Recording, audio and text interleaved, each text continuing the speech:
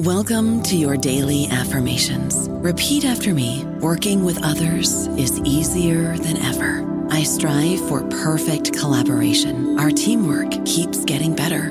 Yeah, affirmations are great, but Monday.com can really get you the teamwork you desire. Work together easily and share files, updates, data, and just about anything you want all in one platform. Affirm yes to start, or tap the banner to go to Monday.com.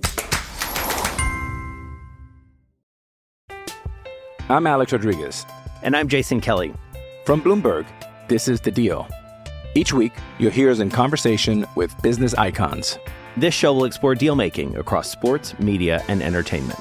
That is a harsh lesson in business. Sports is not as simple as bringing a bunch of big names together. I didn't want to do another stomp you out speech. It opened up so many more doors. The show is called The Deal. Listen to The Deal. Listen to The Deal on Spotify. First, the bad news. SAP Business AI won't help you generate cubist versions of your family's holiday photos. But it will help you understand which supplier is best to help you roll out your plant-based packaging in Southeast Asia, or identify the training your junior project manager needs to rise up the ranks, and automate repetitive tasks while you focus on big innovations, so you can be ready for the next opportunity. Revolutionary technology, real-world results. That's SAP Business AI. Welcome to the New Books Network. So hello everybody, and welcome to New Books in Catholic Studies, a podcast channel on the New Books Network. This channel and episode were created in collaboration with the American Catholic Historical Association, a conference of scholars, archivists, and teachers of Catholic studies. My name is Carlos Ruiz Martinez, and I'm a host on the channel. Today I'm joined by a co-host, Allison Isidore. How are you doing today, Allison? I'm doing great. Thanks for having me. Of course, and today we'll be talking to Kate Moran, who's an associate professor in the Department of American Studies at St. Louis University. Kate Moran is the author of The Imperial Church, Catholic Founding Fathers and United States Empire, published by Cornell University Press in 2020. In this book, Moran examines how, during the Gilded Age and Progressive Era, Americans memorialized a Catholic past in order to craft a vision of a U.S. empire that incorporated Catholic figures such as Pere Marquette or Junipero Serra. Kate, welcome to New Books in Catholic Studies. Thank you so much, Carlos. Glad to have you. Can you tell us a little bit about your academic formation and trajectory? How have your intellectual interest formed and shifted? Sorry. Sure, Allison. Thanks for the question. I think actually, I've been interested for a long time through most of my academic training in U.S. history in some form and in religious studies in another, and particularly in the study of Catholicism and U.S. history and culture. I think that probably if a transformation happened for me, the biggest transformation happened after I got my PhD. I got my PhD in history.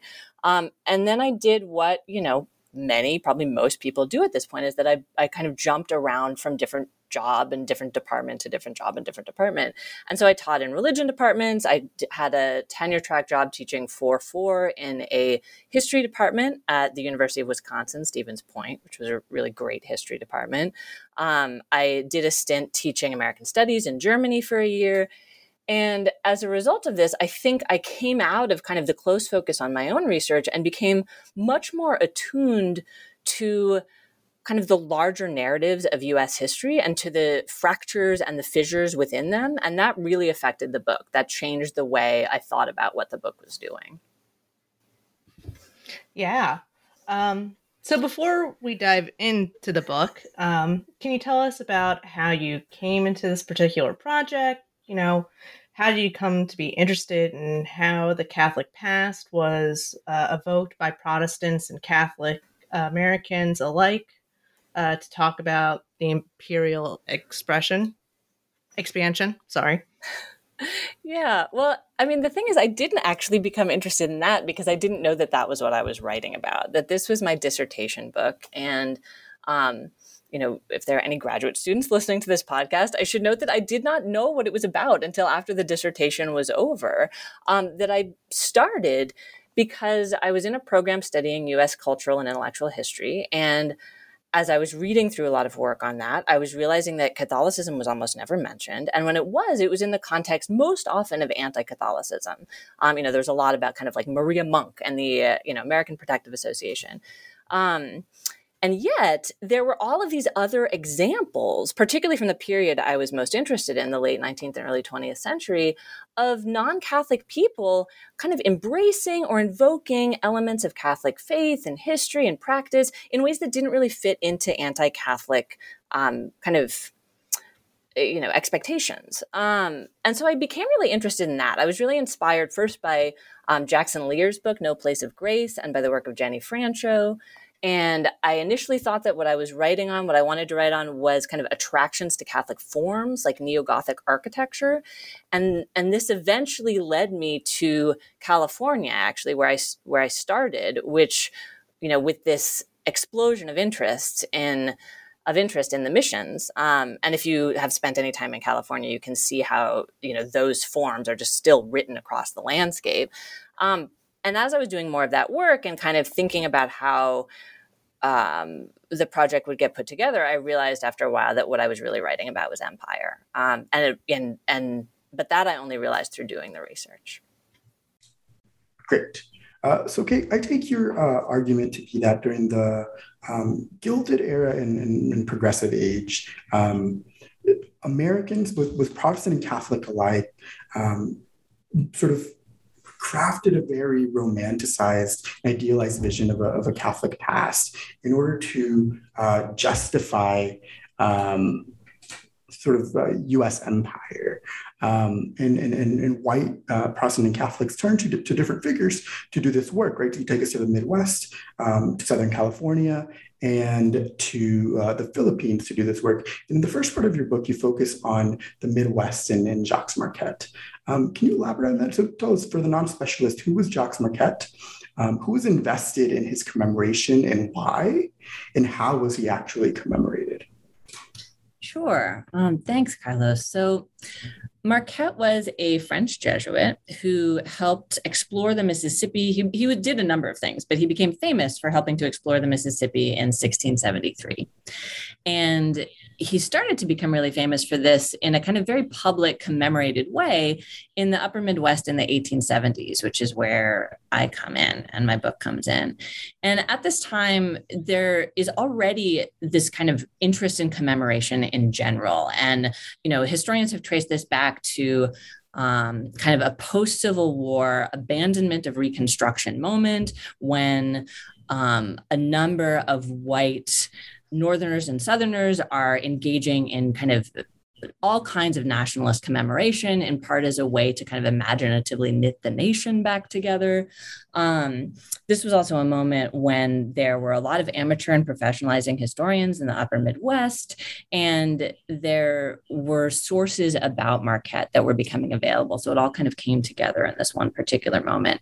And what it came together to produce was this quite varied and very active celebration of Marquette, that there were postage stamps, there were tons of speeches given at amateur and professional historians associations.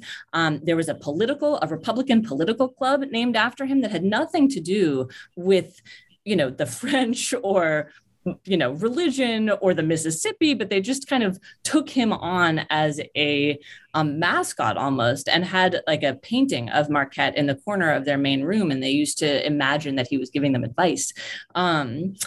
There is a skyscraper. It's actually a low building in comparison now, but it used to be considered a skyscraper in Chicago named after Marquette.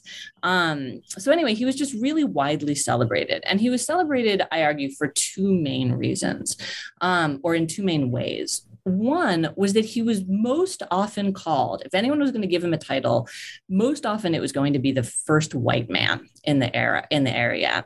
He was called the first white man of, Wisconsin, of Michigan, of the Mississippi, of all kinds of things. And so he was kind of figured as this white founding figure. And as such, he was compared to other national founding figures, to the Puritans and the Pilgrims most explicitly. And the idea was to elevate him to a kind of, as a regional representative in a national founding story, and that this was done quite literally in a place called the National Statuary Hall, which is a great place to think about historical commemoration. It's, you should go to the website now. All the statues are still in the nation's capital. There's 2 statues from each state, and Marquette was sent by the state of Wisconsin. And so part of my argument is that this really was about a way of extending what had been a very kind of East Coast centric origin story of the nation to encompass the Midwest as well. And in doing so, it expands that origin story to include the French. It expands it to include Catholics, but it also makes it about this kind of notion of a common Christian evangelizing and quote unquote civilizing project that grounded the founding of the nation. So that's the first thing. The second thing that happened in a lot of Marquette commemorations was that he was described as a particularly gentle imperial figure. One historian at the time called him a peaceful conqueror, which is an amazing kind of oxymoronic phrase. And, what I argue is that he became this valuable figure because he allowed people to imagine that this kind of peaceful conquest had occurred in the past, was part of the roots of the imperial nation, and could also be adopted in the future as a way of, engaging in imperial pursuits in a way that was kind of gentle and even with the consent of those who were being conquered. And Marquette proved to be a great example for this, probably most famously in one example where he's not even named. At the end of Longfellow's epic poem, The Song of Hiawatha, Marquette's journals were the basis for a kind of figure Longfellow calls the Black Robe Chief, the prophet, who comes in at the very end of the poem to kind of usher Hiawatha off stage, which is an ending that Hiawatha is made to embrace.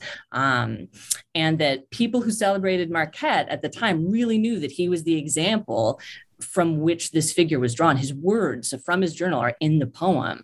And this was part of the celebration of Marquette.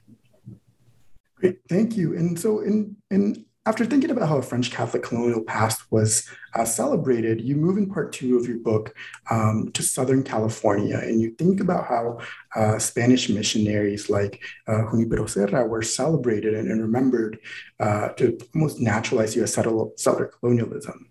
Who was Serra, and who was celebrating California's Spanish missionary past, and to what ends?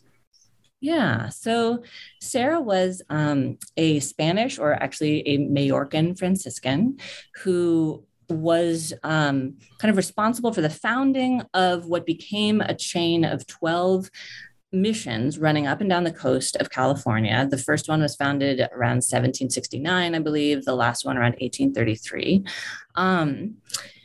And he began to be celebrated, and those missions began to be really celebrated around the 1880s, in part as a result of a kind of influx of Protestant white settlers to Southern California, which until then, even after California became a state, Southern California was still majority Spanish speaking. There weren't for a while a lot of white settlers there. They start coming thanks to a number of things, including a railway rate war that made coming out there very cheap. They start coming around the 1880s, and there's this intense fascination with these mission buildings, some of which are in ruins, some of which are being used as parish churches, but they are taken up by kind of Anglo boosters at the time as almost a California brand. So if you think about kind of what was happening with Marquette in the upper Midwest, and then you imagine it as, hugely commodified and in kind of hypercolor, that's what was happening in Southern California with Junipero Serra and the missions. And you can still see that if you go around Southern California today. It inspired an architectural style that is still very common. It inspired pageants and plays and novels. There was this famous and still existing, you can still stay there, a hotel called the Mission Inn, which was meant to look like a kind of gigantic mission. Local railroads ran tourist itineraries and advertised them to the missions. So it became a way of thinking about the California past. And like Marquette, like the celebration of Marquette, did a couple things. One was that Junipero Serra was also described as a founder. His statue also ended up in Statuary Hall, but later. But he was described as the kind of founder of California. And compared also to the Pilgrims and the Puritans. And this was done in a somewhat different way in California. And one of the things, I'll be stressing here kind of continuities for coherence sake, but one of the things that the books gets into is that these were very different places. And so even though similar things were happening, there were also kind of different exigent circumstances. So in California, for example, the celebration of Serra was also done in a way that served in part to delegitimize the recent Mexican era and in other ways to atone for Anglo violence in the process of settler colonialism in the era, which I go into in the book. The other big thing that was happening in the Serra commemorations, I argue, is that he was being invoked, much like Marquette was, as a kind of model for civilizing empire. And that this came out in a whole bunch of ways, some of which more predictable than others. So somewhat predictably, he was invoked by folks interested in the assimilation of indigenous people. There was an off-reservation Indian boarding school near the Mission Inn, and it was created in mission style, and some of the students there were recruited to play Indians in some kind of pageants about Serra. So there was very much this link, this idea that the era of Serra could be kind of redone in the era of boarding schools. But there were also links that seem, I think, much more unpredictable to us now. I think my favorite one of these is that he was really invoked by boosters at the time who were funded by this rising Anglo oligarchy, which was very anti-union. He was invoked as a kind of paternalist labor leader, as a paternalist labor manager, as somebody who could sternly and strictly, but also gently and effectively compel the labor of people on the missions, and that he should be invoked as kind of an example for management in the present, to the extent that actually the man who ran the Mission Inn, I have a letter where he wrote the bishop at the time, Bishop Conady, and asked the bishop in a speech, he said, would it be okay, would you mind making a comparison between Junipero Serra and Henry E. Huntington? Huntington was a railroad magnate and a union buster and a real estate tycoon, but the founder of this hotel, who was a really big kind of Serra promoter, was saying, basically, Huntington and Serra, they're really doing a lot of the same thing because they're both about upbuilding the region. So Serra was invoked in all kinds of ways as a kind of model for what various forms of settler colonial kind of state and society building would look like in California at this time. And you also take us beyond the U.S. mainland, which I think is a very important part of your book. And you move to the Philippines, and you show that even in this in the Philippines, Americans were also reckoned with physical and also rhetorical monuments to the history of Spanish friars there, right? Invoking this Catholic past that we've shown in the Midwest and in Southern California. Can you tell us a little bit about the U.S. imperial relationship with the Philippines at that time, and why were Americans invested in celebrating the Catholic colonial past in the Philippines? Yeah, you wouldn't think they would be, right? So to back up a little, in case any kind of listeners don't know the history of the U.S. and the Philippines, the U.S. Navy arrived in the Philippines in 1898 as part of the Spanish-Cuban-American War. The Philippines was then a Spanish colony.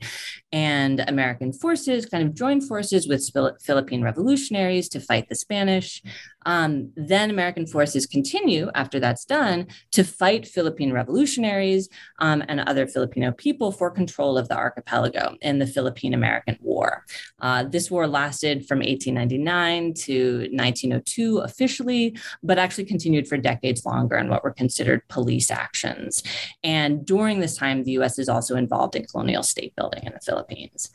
And so also during this time, as part of this process, there's a number of Americans going to the Philippines, everybody from soldiers to civil administrators to people involved in infrastructure or investment to journalists. And a lot of them are writing about the Philippines for an audience back home because most Americans at the time couldn't find the Philippines on the map. And now all of a sudden it's becoming part of the United States. And there's all kinds of debates about what that's going to look like. So as people are writing about the Philippines, one of the things they're writing about is the Spanish colonial past in the Philippines, which is not a very distant past. And, given what we know about Marquette and about Serra, some of what they're doing is pretty predictable. So they're talking about the early Spanish Catholic missionaries in the Philippines as kind of founding figures. They're, in so doing, they're kind of weaving the American colonial project in the Philippines into a larger European Christian project of colonization, which is actually a really interesting thing to know that they're doing, because this is very anti-exceptionalist. This isn't about saying the United States is unlike all European empires. It stands on its own. Instead, it's saying, no, the US is part of this larger project. So what they're also doing, though, is they're also contending with a lot of anti-friar sentiment in the Philippines at the time. Because like I said, the Spanish colonial past is not very distant. There's, the people who administered those colonies were still there in the Philippines, many of them. And many of them were what were called at the time Spanish friars. They were Augustinians or Recollects or others who had been, during the Spanish colonial period, the kind of de facto imperial administrators. And because of that, had inspired a lot of anti-friar sentiment among even devoutly Catholic Filipinos. This was also kind of anti-colonial sentiment. So American administrators, journalists get there, and it's, on one hand, they're writing these really kind of glorifying things about the first missionaries to go to the Philippines in the 16th century. At the same time, they're confronted with friars that sometimes they're getting to know, they're staying with them as they're traveling around the islands, but they're also the subject of this anti-friar critique. And the way that the American writers deal with this is that they credit some of the friar critique. They say, there are some bad things that some friars have been doing, but they individualize it. They make it about kind of bad apples, and they refuse a larger structural critique. And ultimately, they end up arguing, many of them, that, maybe some of these friars were not great, but Catholic clerical authority is actually a very useful tool for American colonization. And so you end up with what would seem kind of like these very peculiar moments where like the editors of Protestant periodicals in the United States would write, okay, we're not Catholic, but we recognize that it's important to have Catholic priests in the Philippines, and we actually think we should import American-trained Catholic priests in the Philippines as part of, building a colonial state. I don't know about you, but I'm very busy and I don't have a lot of time to cook. That's why I subscribe to Factor. Eating better is easy with Factor's delicious, ready-to-eat meals. Every fresh, never frozen meal is chef-crafted, dietitian approved, and ready to go in just 2 minutes. You'll have over 35 different options to choose from every week, including Calorie Smart, Protein Plus, and Keto. These are 2-minute meals. Factor meals are ready to eat and heat, so there's no prepping, cooking, or cleanup needed. They're flexible for your schedule. Get as much or as little as you need by choosing your meals every week. Factor is the perfect solution if you're looking for fast, premium options with no cooking required. Sign up and save. We've done the math, and this is important. Factor is less expensive than takeout, and every meal is dietitian approved to be nutritious and delicious. Head to factormeals.com/NBN50 and use code NBN50 to get 50% off. That's code NBN50 at factormeals.com/NBN50. bloomberg.com/NBN50 to get 50% off. I'm Alex Rodriguez. And I'm Jason Kelly. From Bloomberg, this is The Deal. Each week, you'll hear us in conversation with business icons. This show will explore deal-making across sports, media, and entertainment. That is a harsh lesson in business. Sports is not as simple as bringing a bunch of big names together. I didn't want to do another stomp you out speech. It opened up so many more doors. The show is called The Deal. Listen to The Deal. Listen to The Deal on Spotify. And so I think, what you see there is similar to what you see. And again, there's a lot of other differences that I go into in the book. They're also contending with and thinking through different Philippine transformations of Catholicism. And in some ways, American Protestants start to get really rigid about Catholic orthodoxy and say, no, like this is true Catholicism and this is not, in response to recognizing, some Philippine transformations of Catholicism. But kind of as a whole, what you can see going on in these three sites is a turn towards, as you said, Carlos, an idealized Catholic past in all of these places as a way to think about American, the possibilities of American empire in the future in these places. You also see a kind of coming together of Catholics and Protestants in all of these places, because as I should have stressed much more early, it's mostly Protestants who are doing the celebrating of Catholic figures in the Midwest and Southern California and in the Philippines. They're doing it in combination with American Catholics, and they're coming together, but they're also doing so on the grounds of a kind of common European Christianizing, so-called civilizing project. That's the ultimate argument of the book that brings these three sides together.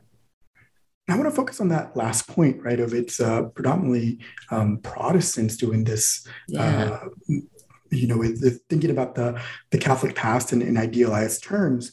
And I think it's fair to say that scholarship that focuses on U.S. Catholic history has been greatly concerned with anti-Catholicism. Right? You even write that the rise and fall of American anti-Catholicism narrative has been a salient structuring device for histories of U.S. Catholicism, right? And to be sure that there is that is a salient theme. But you show that we miss something if we focus only on anti-Catholicism. What do we miss if we focus on anti-Catholic rhetoric in American history only? And what do you hope to contribute to that? Yeah, thanks. I think first of all that it is important to recognize that anti-Catholicism was a kind of powerful force in the United States, right? But I do think because it's so exclusively focused on, we miss a bunch of things. One of the things we miss is we just can't explain some things. Like you couldn't explain that headline about, we need American priests in the Philippines if you only thought of this era as an era of anti-Catholicism. And it was an era of recurrent anti-Catholic organizing and rhetoric. But if you just focus on anti-Catholicism as kind of your dominating framework, you can't understand this.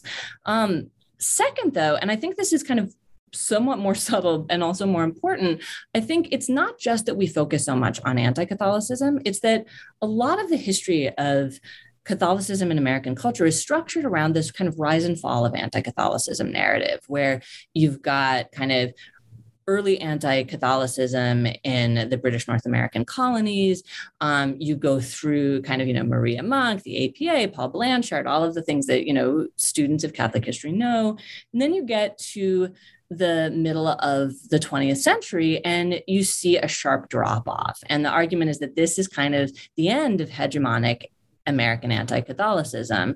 And this is because the GI Bill makes it possible for, many Irish and Italian, Polish Catholics to go to college, to kind of have upward mobility out of Catholic urban neighborhoods and into the suburbs, that you see the Second Vatican Council making some Catholic practice seem much more familiar to Protestants, that you have the election of the first Catholic president, et cetera. All of which, again, is true, right? But that story really leaves out the experience of a lot of Catholics and their relationship to various forms of kind of putative American identity at the time. And so, historian Matt Kressler has really beautifully argued that this story does not make sense at all for African American Catholics who did not have access to the kind of upward mobility that Irish Catholics were getting from the GI Bill and that I just mentioned. And I would add that it also doesn't make sense for many non-white Catholics, particularly people in colonial or territorial spaces. It doesn't make sense for many Latinx Catholics. It doesn't make sense for many Native American Catholics. And so it's not that the story is wrong, but that it doesn't work as a kind of framing device for the history of Catholicism in American culture. Yeah. And, sorry, in a similar way to how you're challenging us to think beyond anti-Catholicism, although we're not ignoring it, you introduce us to some really important key terms and show us how we can use them, and how we're going to be challenging us on how to think beyond these notions of the Catholic Church in the U.S. as an immigrant church. You're introducing us to this idea that the imperial church is to work alongside the narrative of the immigrant church. Can you elaborate on why you think it is important that we consider both these terms simultaneously? Yeah, thanks, Allison. And thanks for also noting that the argument really is that you consider them simultaneously. It's not that one should kind of replace the other. And I will say that this notion of the imperial church, which is the title of the book, that this was a bit of a gamble as a title of a book, because, the risk is that this is going to be misread as the imperialist church, which is radically not my argument. But why I went with it anyway, and why I think it's a useful term, is that it does sit nicely alongside this notion of the immigrant church, which I think is a familiar phrase to anyone who has taught an introduction to U.S. Catholic history, read any U.S. Catholic history textbooks. Often this era between roughly the mid-19th century and about the mid-19th century and then about the 1920s, this era is called the era of the immigrant church. And again, like the story about anti-Catholicism, it reflects a reality, right? This was a time of huge immigration of many European Catholics and Mexican Catholics to the United States, and that much of what we know about the U.S. Catholic Church was built through this immigration and through some of the kind of contestations that arose as a result of this. Of course, this notion of the immigrant church also leaves out how a number of other people became American Catholics. It wasn't just because people moved to the United States. It's also because in places like the Philippines, the U.S. Southwest and the Far West and other places, the borders of the United States moved to kind of encompass the places where these Catholics were living. And so for them, the way that kind of they became American Catholics, the key term was not immigration, it was empire. And I, of course, am not at all the first person to make this argument, that this has been a standard argument of studies of Latinx Catholicism for a long time. What I think I add to this is an acknowledgement of another side of this story, that the immigrant church narrative is true, not just because there were immigrants, but also because rhetorically in the late 19th and early 20th century, often when people thought about the Catholic Church, they also thought about immigration. And this was true for immigrant Catholics themselves, for an Italian Catholic going to an Italian Catholic parish. And it was also true for nativist anti-Catholics who conflated Catholicism and foreignness and immigration a lot. And so what I'm arguing is that just like that, the terms empire and Catholicism were also linked in people's minds in the late 19th and early 20th century. When they were raising statues, whether you're Protestant or Catholic, you're raising a statue to Junipero Serra, these things made sense as kind of linked terms.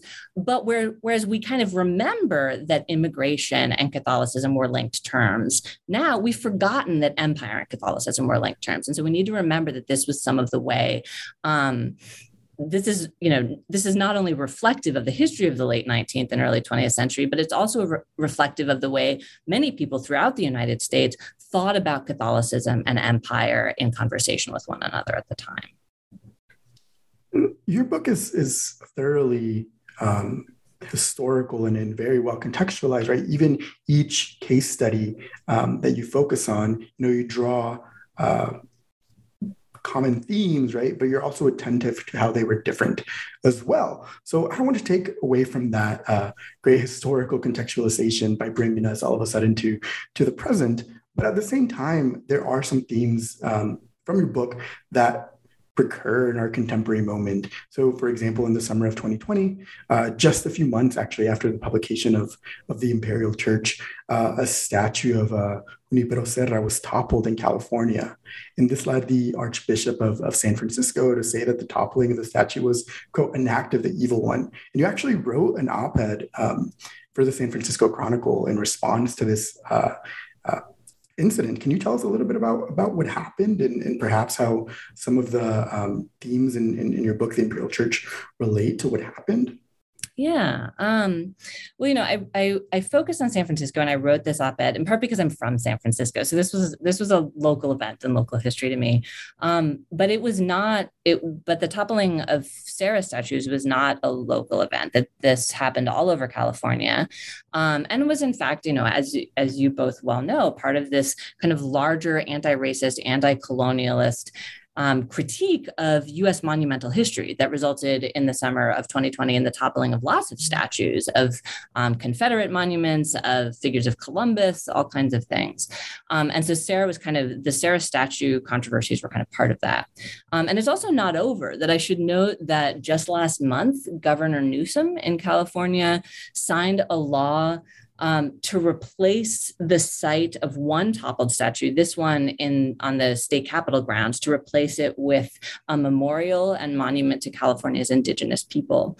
This was largely the work of Assemblyman James Ramos, who is a member of the Serrana Cahuilla tribe and is himself, I believe, the first California Indian to be elected to the assembly. So this continued, and that there continues to be controversy about this, that I think the bishop who's speaking about the Sacramento area has not criticized this move, and that Californians continue to debate what to do with statues of Serra, particularly statues of Serra in public places. And I should note, because we haven't mentioned on this podcast, that Serra is actually a saint in the Roman Catholic Church, that it's Saint Serra. And so this adds some complexity for many Catholics to this debate. I think in terms of where my book comes in, I see it as analogous to some of the points that folks were making about the toppling of Confederate statues, that there were people who were saying, okay, so part of this is about the fact that it's a statue of a Confederate, but part of this is also about the context in which these statues were raised, that, many statues of Confederate leaders were raised not during the Confederacy, but as part of kind of Jim Crow era efforts to claim space for white supremacy. And so I'm arguing, this is a different history, but I'm arguing that, we should look both at the history of Serra and the Franciscan missionaries, but also at the history of the individual statues in California and how many of them, not all of them, but many of them were raised in this period that I'm writing about. And as part of an argument that, the origins of California can be traced back to Spanish Catholic missionaries, and that these origins were similar to the nation's other national origin stories like the Puritans and the Pilgrims and Marquette, and that the United States nation and empire can thus be cast as founded by people engaged in Christian evangelization and quote unquote civilization, and that this model can be both kind of something to be proud of in the moment and something to guide U.S. action in the future. That this was the argument being made by many of these statues.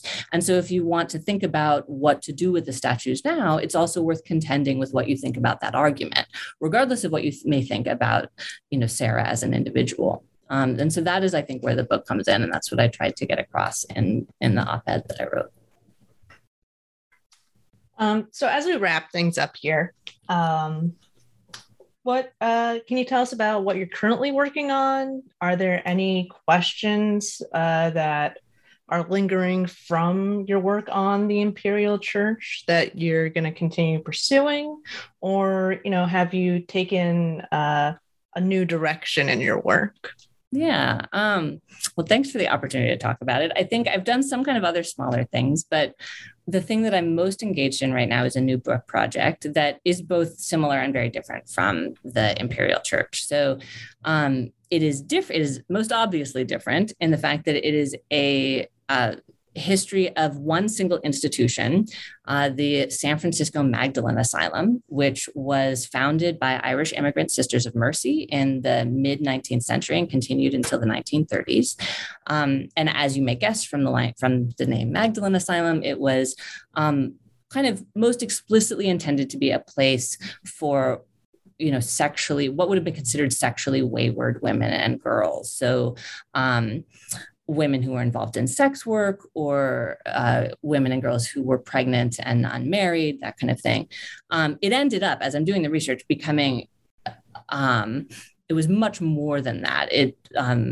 Many women and girls passed through the Magdalene Asylum, among other things. And what got me really interested in it, very quickly after it was founded, the sisters who ran it began to take state funding to incarcerate girls who had been sentenced by the courts to the local industrial school. There was a scandal at the industrial school. They no longer wanted to take in girls. So girls who were sentenced by the courts ended up getting sent to the Magdalene Asylum. So I see this as part of the kind of religious and carceral history of California, and probably in conversation with the larger religious and carceral history of the United States, particularly in relation to the incarceration of women and girls.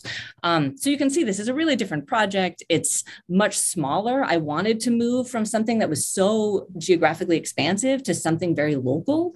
And I've loved doing that, in part because I have different kinds of conversations with people about it. I did an interview with the Kushwa Center a little while ago that got put up on the web. And because of that, I now get emails every once in a while from people whose ancestors were at the Magdalene Asylum, who I guess are Googling like Magdalene Asylum history, find my name, and then want to know more about their ancestors. So these are really interesting conversations to have. And I think it's because it's this kind of tightly focused local history.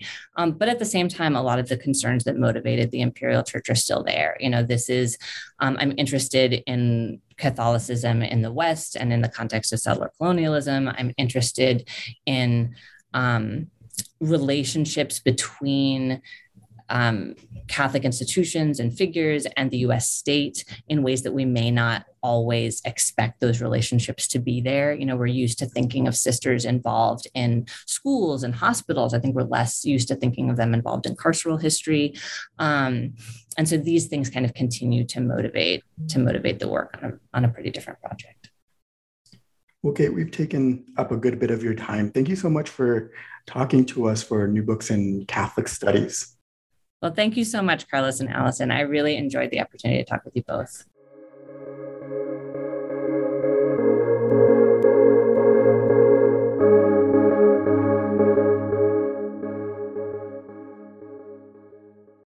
With the Lucky Land Slots, you can get lucky just about anywhere. This is your captain speaking. We've got clear runway and the weather's fine, but we're just going to circle up here a while and get lucky. No, nothing like that. It's just these cash prizes add up quick. So I suggest you sit back, keep your tray table upright, and start getting lucky. Play for free at LuckyLandSlots.com. Are you feeling lucky? No purchase necessary. Void where prohibited by law. 18+ terms and conditions apply. See website for details.